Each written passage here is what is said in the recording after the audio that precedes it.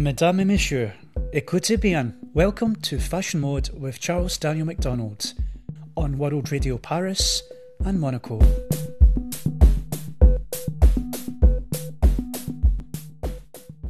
Brought to you in association with Force Magazine. Bonjour and welcome to Fashion Mode. This is a primetime fashion show for World Radio France, brought to you in association with Force Magazine. I'm Charles Daniel MacDonald and I'll be hosting the show exclusively for the WRP network. Coming up in today's show, I'm going to be looking into the latest international news concerning the business of fashion, from the future of airport retail to Europe's big crackdown on fast fashion, and is streetwear culture dying a death? International travel will likely need years to recover from the pandemic. Luxury brands and duty-free retailers are betting on e-commerce, trendier products and a better shopping experience to make up for the shortfall. Sales of luxury goods at airport shops are down sharply from before the pandemic, as business travellers, Chinese tourists and other big spenders stay at home. Airport retailers are testing new store formats and click-and-collect options in order to generate more revenue from fewer passengers.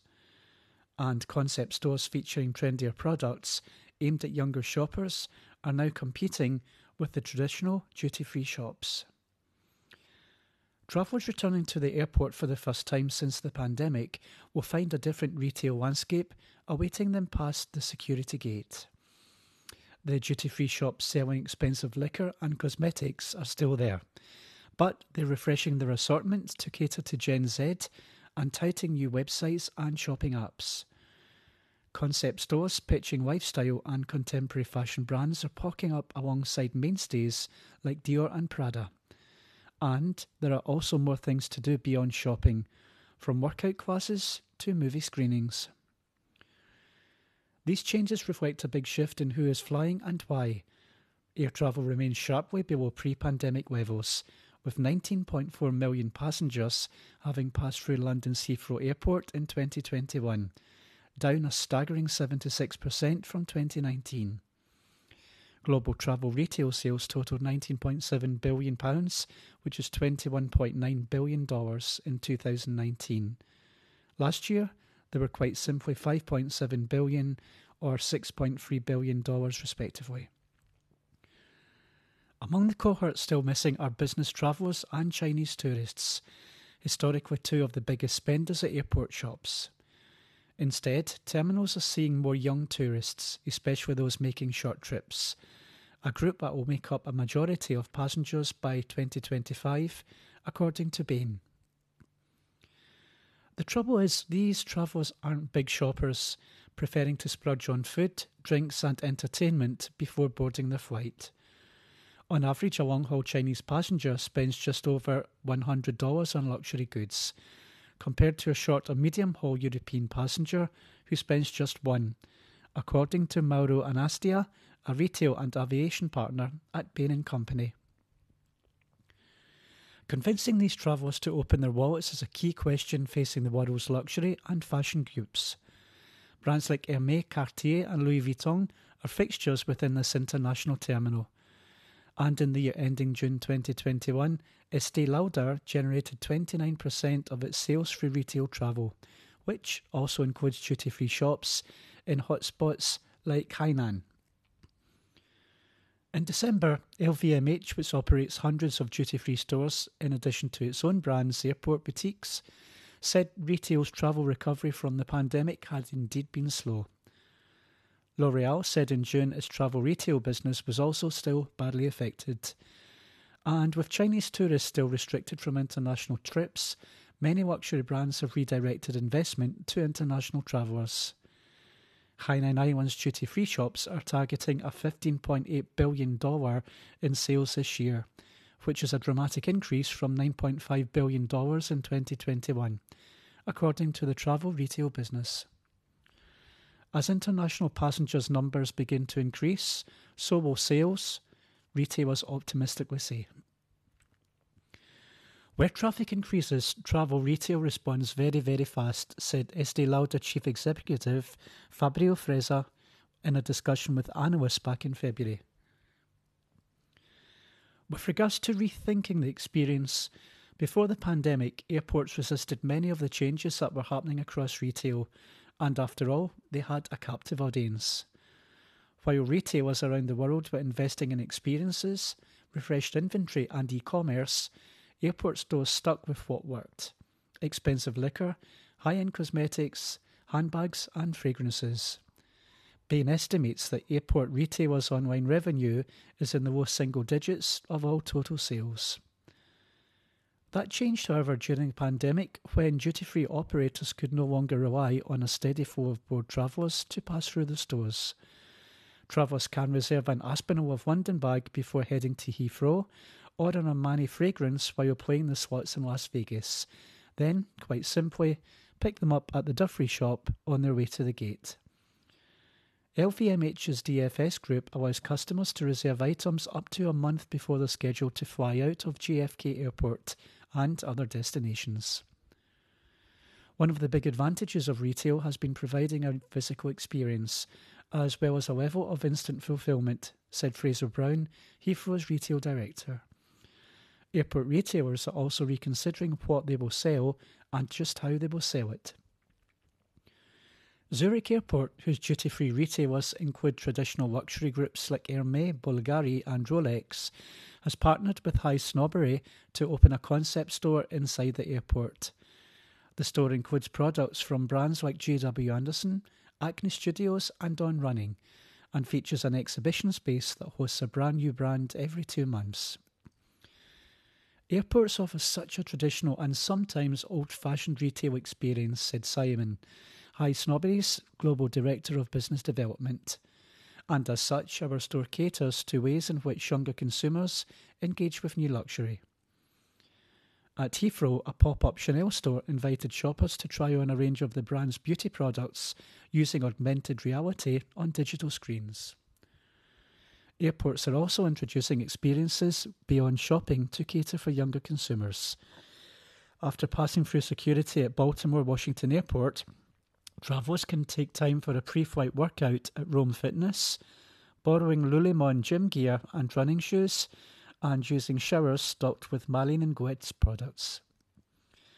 2019 San Francisco International Airport was one of the first to provide yoga studios for passengers, and this is now an increasingly common fixture in many airports worldwide. Airports must now have a completely different mix of products and experiences compared to what they had before the pandemic if they want to stay relevant.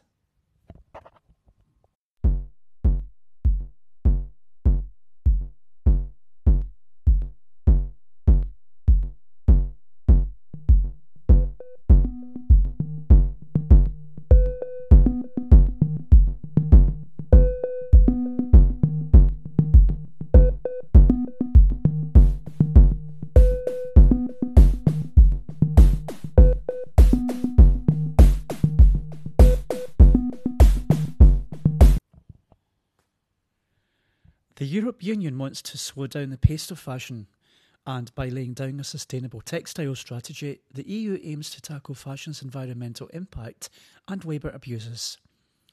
The move was plainly summed by Ursula von der Leyen, European Commission President, in a speech last year. Fast fashion is poison for our planet. The strategy outlines that clothing garments should be easier to repair and more durable as part of a push to bolster environmental standards. Such standards would also require better quality fabrics and sewing to bolster garment longevity. It's time to end the model of take, make, break and throw away that is so harmful to our planet, our health and our economy, EU Commission Vice President Frans Timmermans said.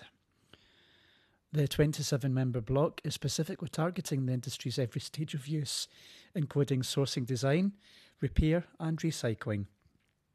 By 2030, all textiles sold in the EU should have been crafted from recycled fibres and cut down on the amount of hazardous microplastics they contain as much as possible. Globally, less than 1% of clothing garments are recycled.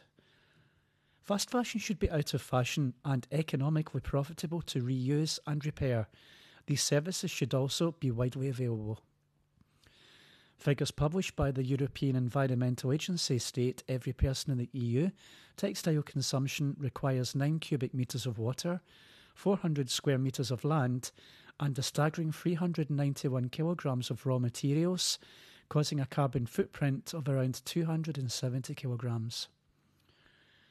Every year, Europeans buy 26 kilograms of clothing and household linen, 73% of which is imported and thrown away, and some 11 kilograms of textiles, or 5.8 million tonnes in totals, said the APF.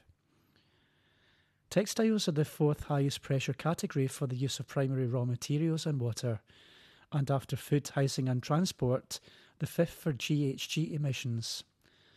The EU textile sector, predominantly composed of SMEs, has started to recover after a long period of restructuring, while 60% by value of clothing is produced in the EU somewhere else.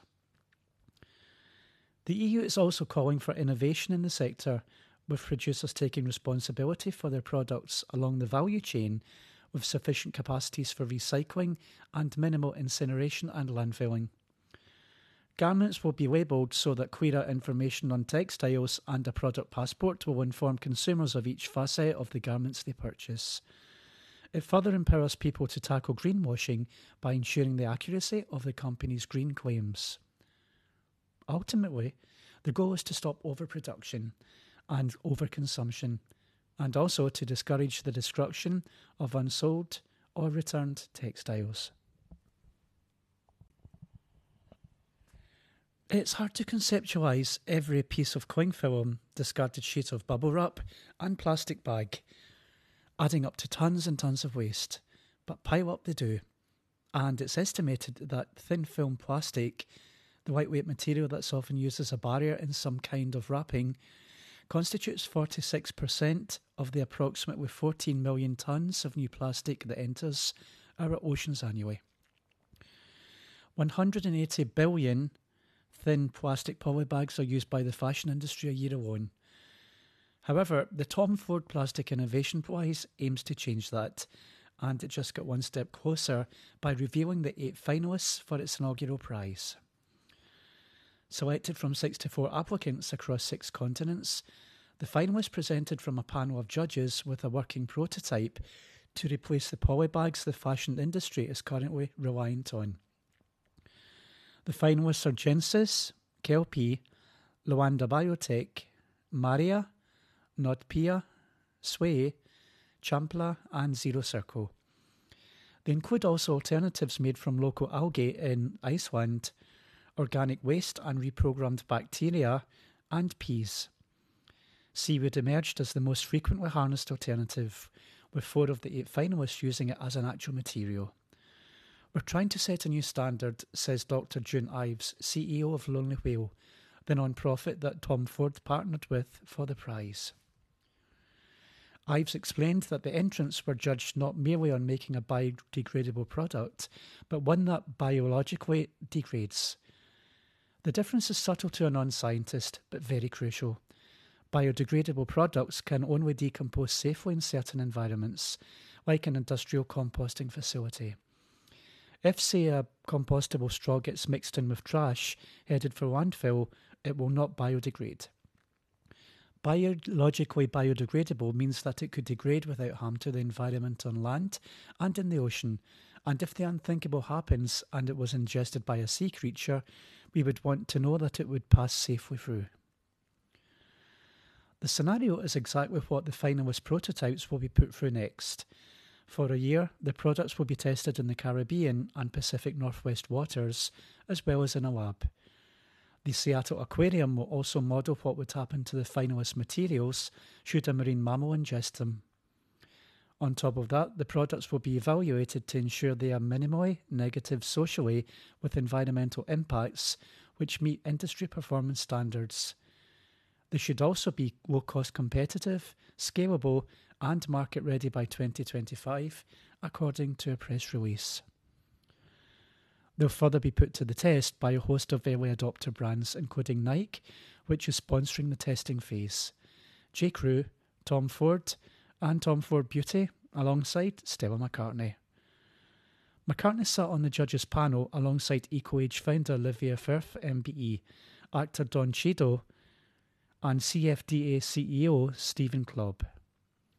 The focus on companies using the materials further underscores the idea that it's important to tackle this problem on a business level and not an individual one. Indeed, scalability was top of the mind for the judges.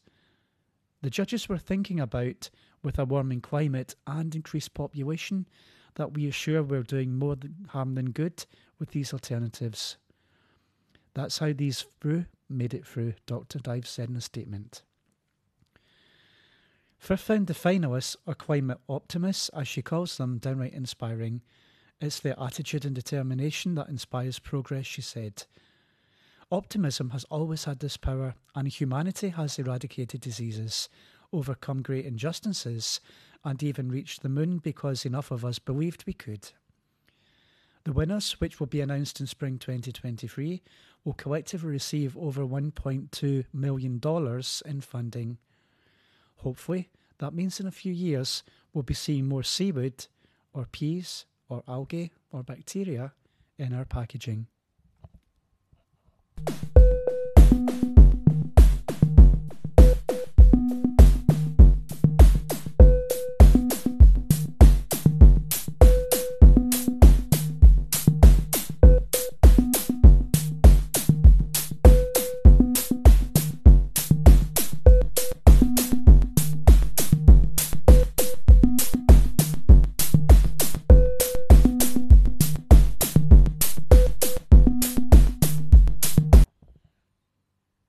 Recently, a friend referred me to a Twitter thread by Russ Bengtsson, the former editor at Complex and Slam magazines and an OG sneakerhead.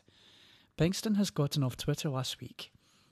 It began with a brief analysis of Virgil Abloh's tenure at Louis Vuitton, correctly noting that Virgil was good at generating hype by giving people an elevated version of what they already had, ending with a lament for death of streetwear culture at the hands of the corporatised release and the resale market on one side, and the moneyed customer on the other. The entire thing is worth a read, though the pointed criticism of your average hype beast, whose only measure of value is price, is already familiar. But this time, there was an underlying subject in the rant that often goes not unnoticed, then undiscussed, and it's always worth a consideration. Bengtsson wrote, "In sneakers, there's always this thing, looking for that rare version no one else had, but at least at the beginning. It wasn't about spending more money, it was about knowing your stuff and having connections and digging through old sporting goods in stores." This was an unexamined acknowledgement that in the 80s and 90s heyday, by large streetwear culture was driven by the kids from low-income neighbourhoods in major American cities. The very term streetwear bears that notion. It's a style born in the streets, in the schoolyards, on handball and basketball courts, and on brownstone stoops. If more often than not streetwear heroes, athletes and rappers came from working class, then more often than not they were black. There was a time, how unfathomable, that these very people were snubbed by the likes of streetwear giants, let alone European luxury brands. That now line up to collaborate him. This attitude was not limited to sneakers, and I can clearly remember in the 1990s, Hennessy tried to distance itself from hip-hop as rappers enthusiastically poured its cognac on various parts of the female anatomy in their video.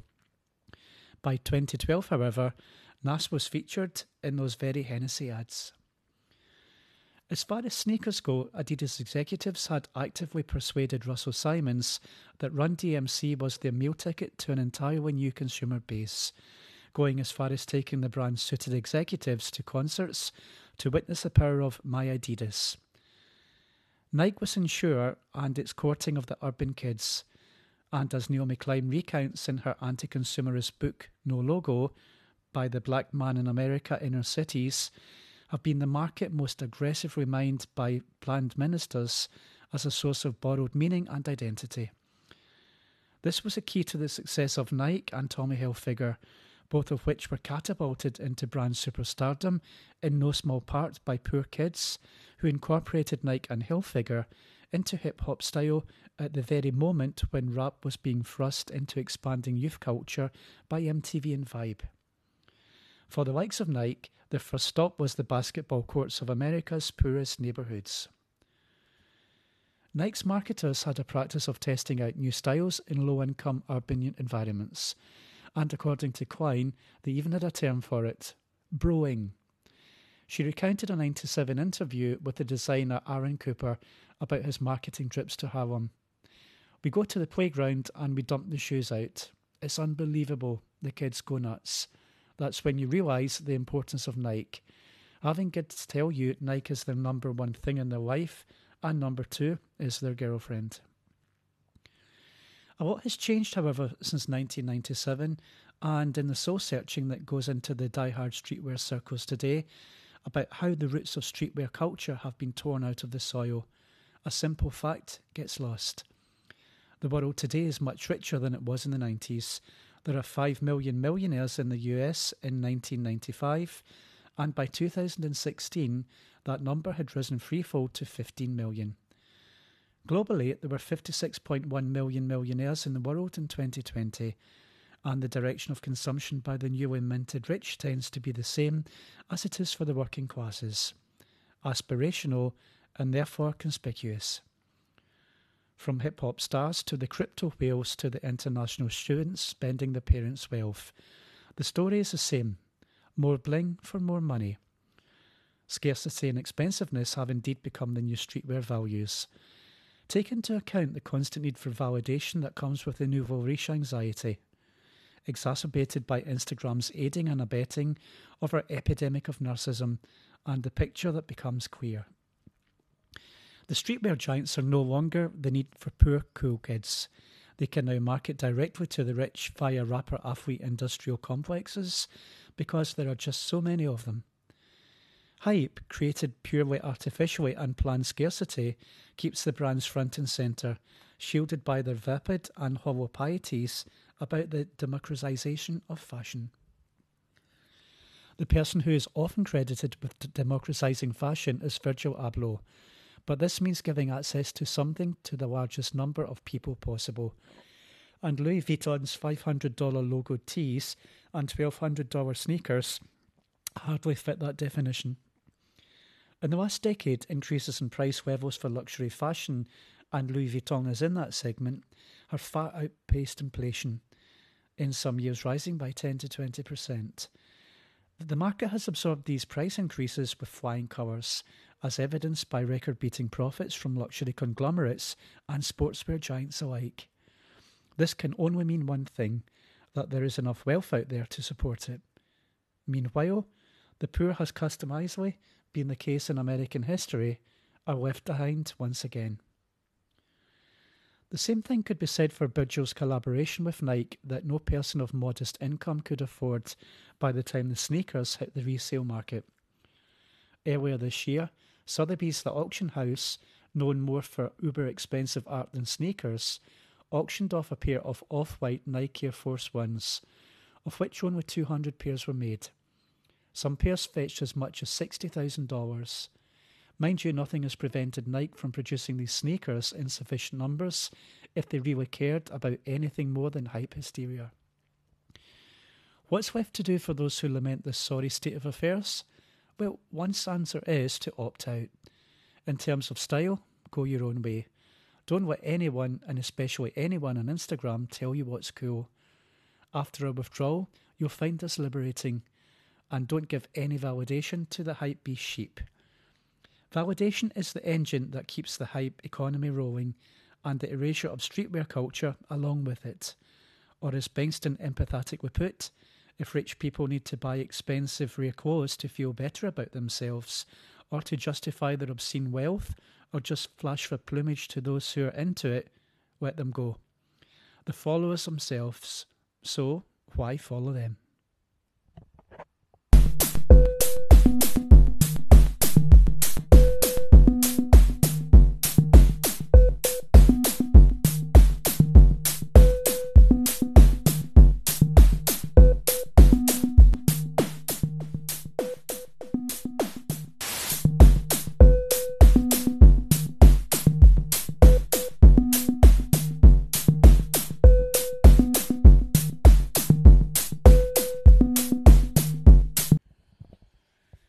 I hope you can join me for the next Fashion Mode show, where I'm going to be investigating the growing trend of queer and gender-neutral fashion. With more details and features to follow, you can catch up with all the fashion news on forcmagazine.com and at FORC Magazine on Facebook, Twitter and Instagram. You can also keep up to date with the latest shows directly from Mixcloud, Podbean and our official profiles on iTunes, Spotify, Google Play and Deezer under Force Magazine. Until the next time, keep your fashion mode on.